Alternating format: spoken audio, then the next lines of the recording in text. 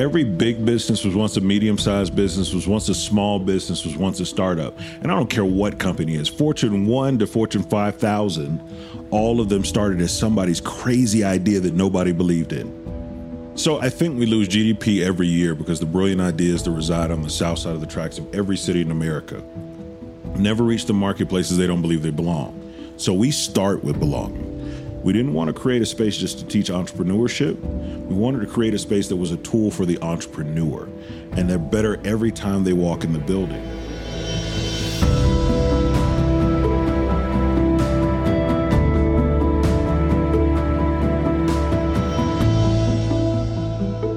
This is Forces for Good, a podcast from B-Lab, the nonprofit network powering the global B Corp movement.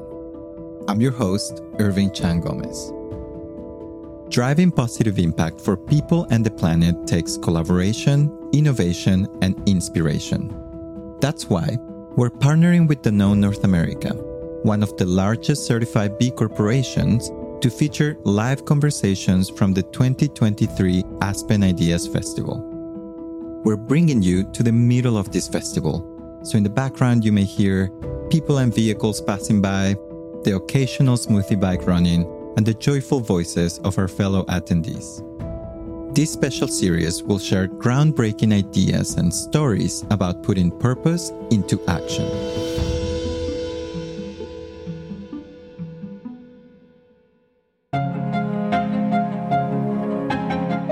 Business has the capacity to be a force for good. Whether it's one person just starting out on their entrepreneurial journey or a Fortune 500 company. But as today's guest reminded me, every company starts out small. Every company starts out as someone's crazy idea. And to make a difference in the world, we have to foster that crazy idea, no matter who came up with it. That means creating equal access and opportunity. And that's exactly what the Russell Innovation Center for Entrepreneurs does. Jay Bailey is the president and CEO of the Russell Center, and how he got there is absolutely fascinating. I hope you enjoy my conversation with Jay as much as I did. How are you today? Today's a good day. It's Thursday in Aspen. Perfect. Yeah. So usually before we jump into like the work that you do, Sure. Super interesting. I'd like to get to know you a little bit better. Okay. So like, who is Jay? How did you get here? Can you give me just a quick background story? Oh, man. Who is Jay and how did I get here? I've got a really interesting story, man. I'm the kid that started his first business at 12. Bought my first house at 19. Oh, wow. Made my first $1 million by the time I was 23. But that's not the celebration story, because by the time I was 28, I went from living in a 10,000 square foot home to literally living in a 9x9 storage unit, homeless. It was there that I kind of realized by the world standards I've been successful, cars, clothes, houses, and all that kind of cool stuff. I was successful, but I had zero significance. I had done nothing to put a dent in this world. I had done nothing to change anyone's life. And there's a reason for that, and we may get into that later. But once I started changing my focus to significance, everything changed. Within 4 years out of homelessness, I was running a $30 million nonprofit organization in 10 countries. Retired at the age of 39. Made my soon-to-be wife a promise that I would never get another job again. But I had to break that promise. Because there are very few times in life where you get to be a part of something you know will outlast you. And there are even rarer moments where you get to be a part of something that could potentially change the course of history. And I found that opportunity with the Russell Center. I think you bring 2 points that I found like worth exploring a bit more. One of them is this idea of significance. I think it's the first time that like I hear that term used for like what other people might use like as purpose or, like goals, mission, etc. I think it's an interesting use of the word. And another one, it's about like jobs versus passion and something that like brings that. And it could be also how you sustain yourself, but also not necessarily. So I think I want to go deeper into a little bit of that and like just to understand how does that personal journey influence now your work at Russell Innovation Center? It's a personal journey, and it kind of built our model based on my own story. Okay. The things that I did not have. Our model's a little bit different from the typical incubator accelerator. We focus on the whole entrepreneur. I can't just focus on curriculum. Right. I think so many programs only focus on being informative. Our goal has to be transformative. So I got to look at the whole entrepreneur as well. If I ignore the loneliness, the depression, the anxiety, the isolation that goes along with an entrepreneurial journey, if I don't kind of focus on self-esteem, self-confidence, belief, lack, all these things that are very, very present in the lives of someone that's trying to create something, we're going to miss the mark. Huh. Can you tell us a little bit about the center? Like, what do you do? What the goal is? I know you support around 300 entrepreneurs directly today and have a goal of reaching about 1,000 in the next 5 years. Yeah. Can you tell us, like, what do you do? So it's hard to talk about our work without talking about the man a little bit, to give a little bit of historical context. H.J. Russell was one of the most prolific entrepreneurs Atlanta's ever produced. You got to think of a black man over 80 years ago, Jim Crow segregated South. This is the brother that had a pool inside his house at the age of 30, where a young Dr. King used to go and swim and try to figure out how to change the world. He integrated our chambers of commerce at the city and the state level, built half of the skyline in the city. But most importantly, the space that I occupy now was his original headquarter building. This brother had the audacity to build a headquarter building that's a full city block wide and 50,000 square feet 78 years ago. And he didn't put some fake name on it. He named it H.J. Russell and Company.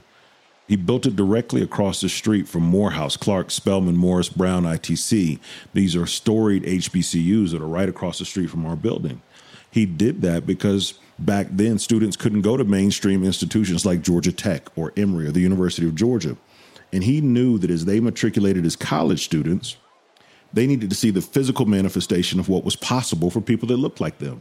Brilliant beyond his time. And so what we carry forward with the Russell Center is creating this safe space for Black entrepreneurs to fail and fly, to really live at the nexus of access, opportunity, and exposure, to not just focus on curriculum. Let's focus on community, culture, covenant first. You start to touch on this of how supporting entrepreneurs is going beyond just the curriculum. It's about like looking at the people as a whole.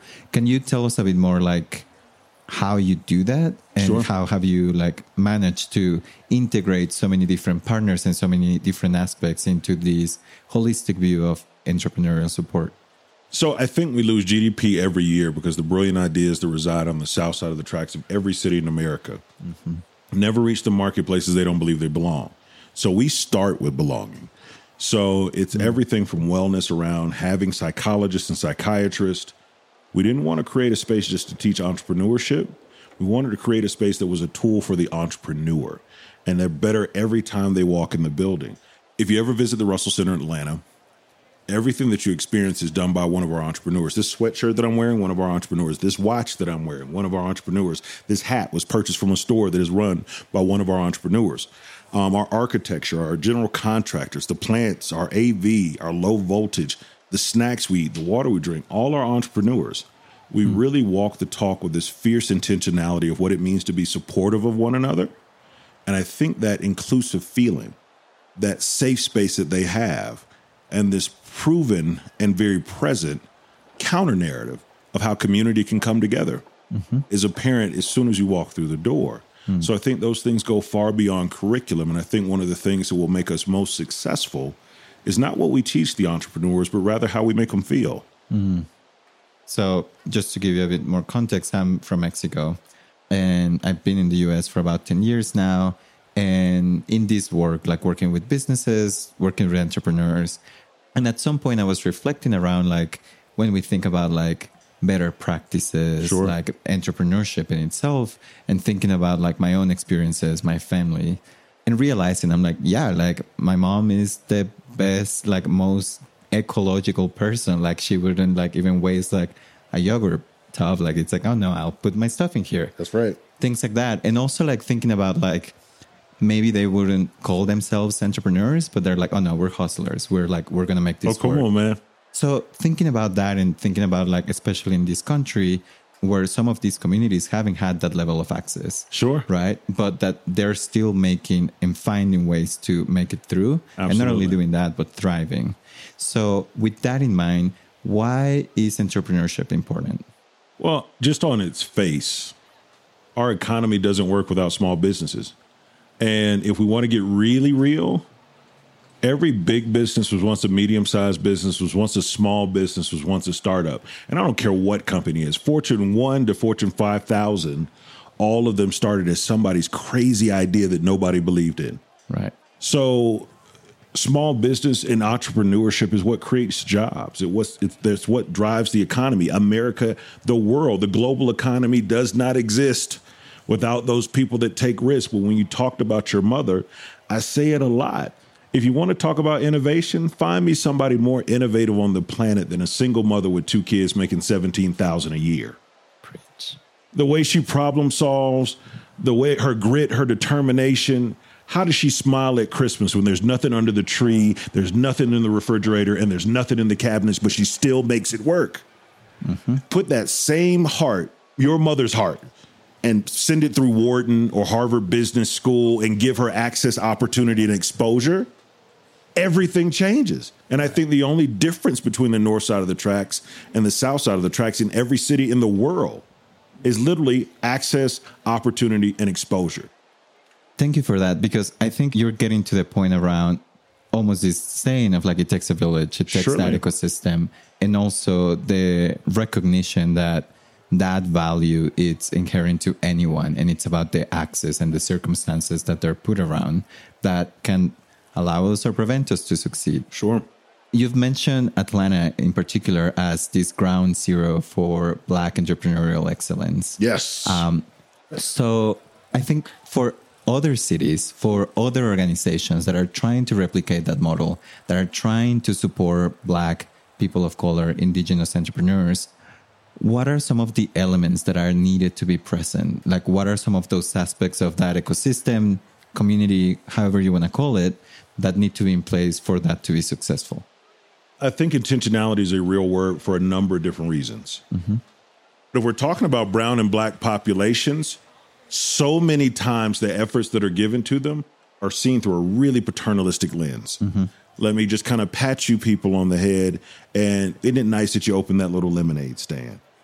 It's really hard to see empowerment through a charity lens. So other markets that are trying to do this, you can't look at it as less than.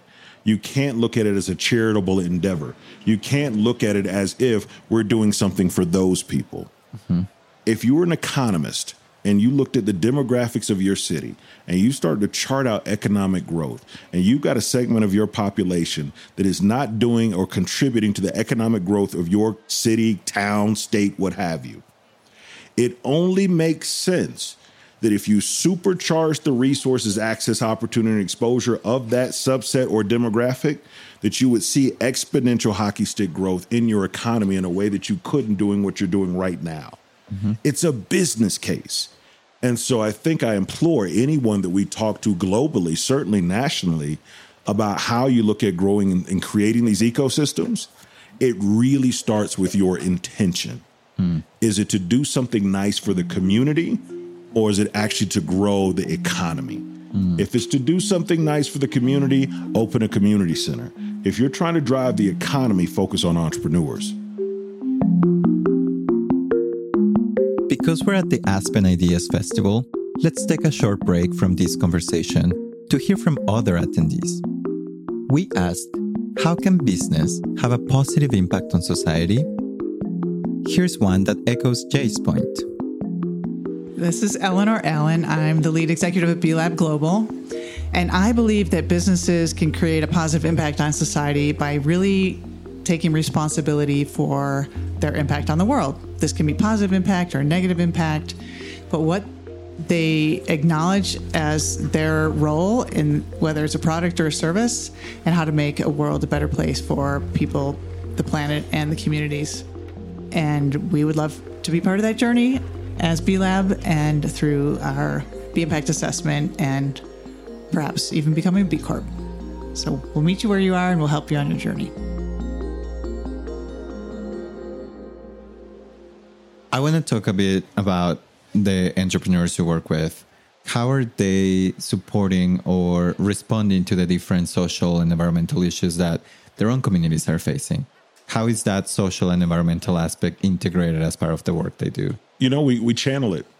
Mm-hmm. And so for all of the microaggressions that exist, we lean into them in a way that we don't ignore them. So that creates this undergirding of power that I'm seeing. Put it this way. If you're black, brown, or a woman, your entire life you've been told you got to be twice as sharp, 3 times as smart, 5 times as on point just to compete with mediocre. And that gets really heavy. And you never get to take off the mask. And you never get to lay down your guard. And you never get to be vulnerable to ask a question. We can talk about the issues because you're not going to walk through the Russell Center after George Floyd is murdered and nobody talk about it. Right. Versus many people that work in corporate America. As a black man, I walk into an office and literally a man was killed in broad daylight on film and nobody says a word about it. Right. And I got to eat that and I got to internalize that and I got to go to the bathroom and cry about it. I got to go home and cry about it because nobody in my space is even concerned about it. That's absolutely soul crushing. But you still have to perform at a very high level, although your soul is crushed. We've created this space that allows us to lean into absolutely who we are and everything that we bring to the table. And in bringing that to the table, we've created this amazing space that allows us to say, yeah, the world is what it is. But our job is not to beat the odds. Our job is to change them. Can you give us an example or a couple of the type of work that your entrepreneurs are doing? Like paint a picture for us. Man, we got great entrepreneurs. I mean, I'll go with who I think will be our first billion-dollar company. Shout out to Dahl Levant, the founder and CEO of Aquagenuity. This sister is a double Harvard superhero. She has the largest water quality database on the planet. Wow. As water becomes more and more of a commodity, she's going to be at the center point of having all the data to support how we manage water quality around the world. She's a rock star. I've got Zoe Oli, who's our youngest entrepreneur, 11-year-old phenom. I think she did $1.5 million last year in revenue. She started her business because she couldn't find dolls in the store that looked like her and had hair like her. So she asked her mom at the age of 7 if they could start a company. And it's so beautiful. For every doll that's purchased retail, they give a doll to someone that couldn't afford it. I think you bring up a good point around this concept of the small businesses, the role that they play. And I would go as far as to say, not just a small business, but even the informal sector. So thinking about that, what difference do you see small businesses making in communities and why are they important? Oh, we need a whole other hour. We have time. Small businesses have always been the backbone of every community.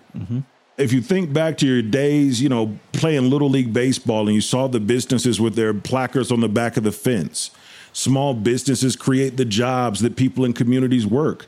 They bring the hope. They bring the aspiration. Even me, the way that I became an entrepreneur, my entrepreneurial story, how I got here, I'm riding my bike to the barbershop, local small business, community business.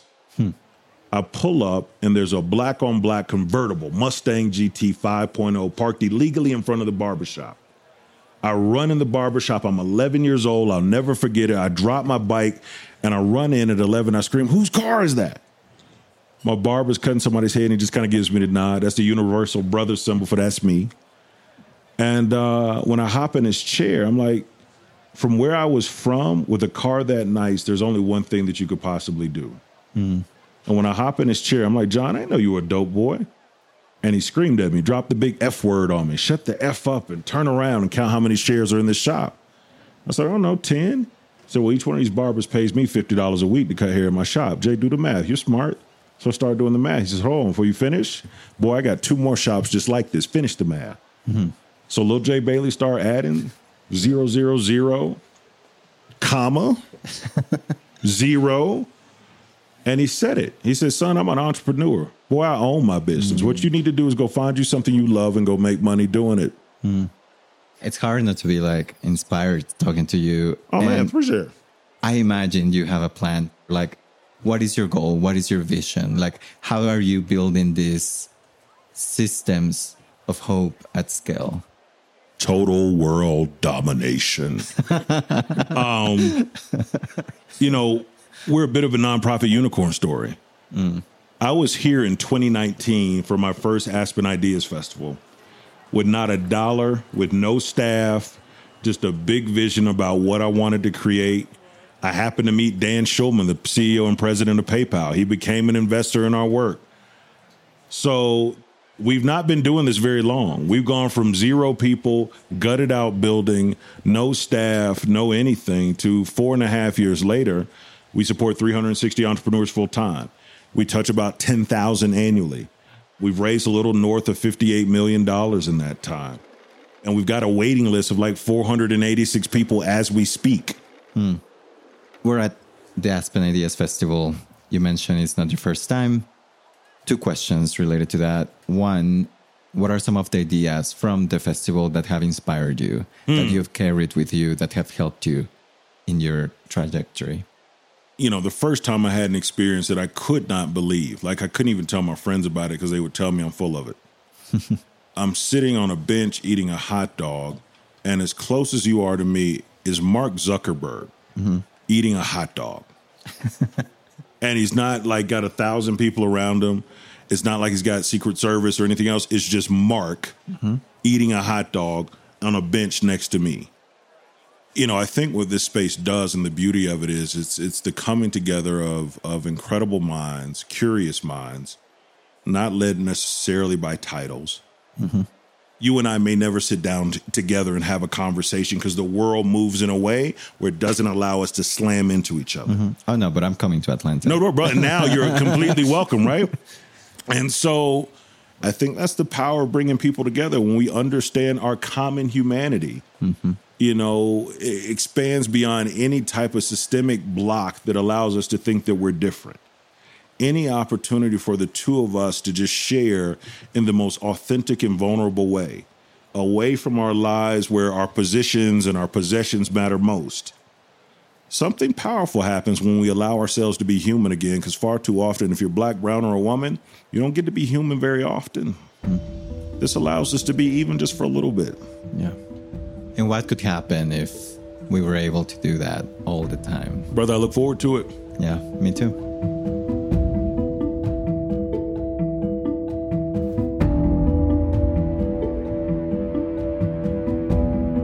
This is the final episode of our series featuring live conversations from the 2023 Aspen Ideas Festival. We'd like to thank Danone North America for their partnership on this series and all of our guests for their groundbreaking ideas. We hope you continue to follow us on social media for news and exciting updates from all of us at Forces for Good and B-Lab.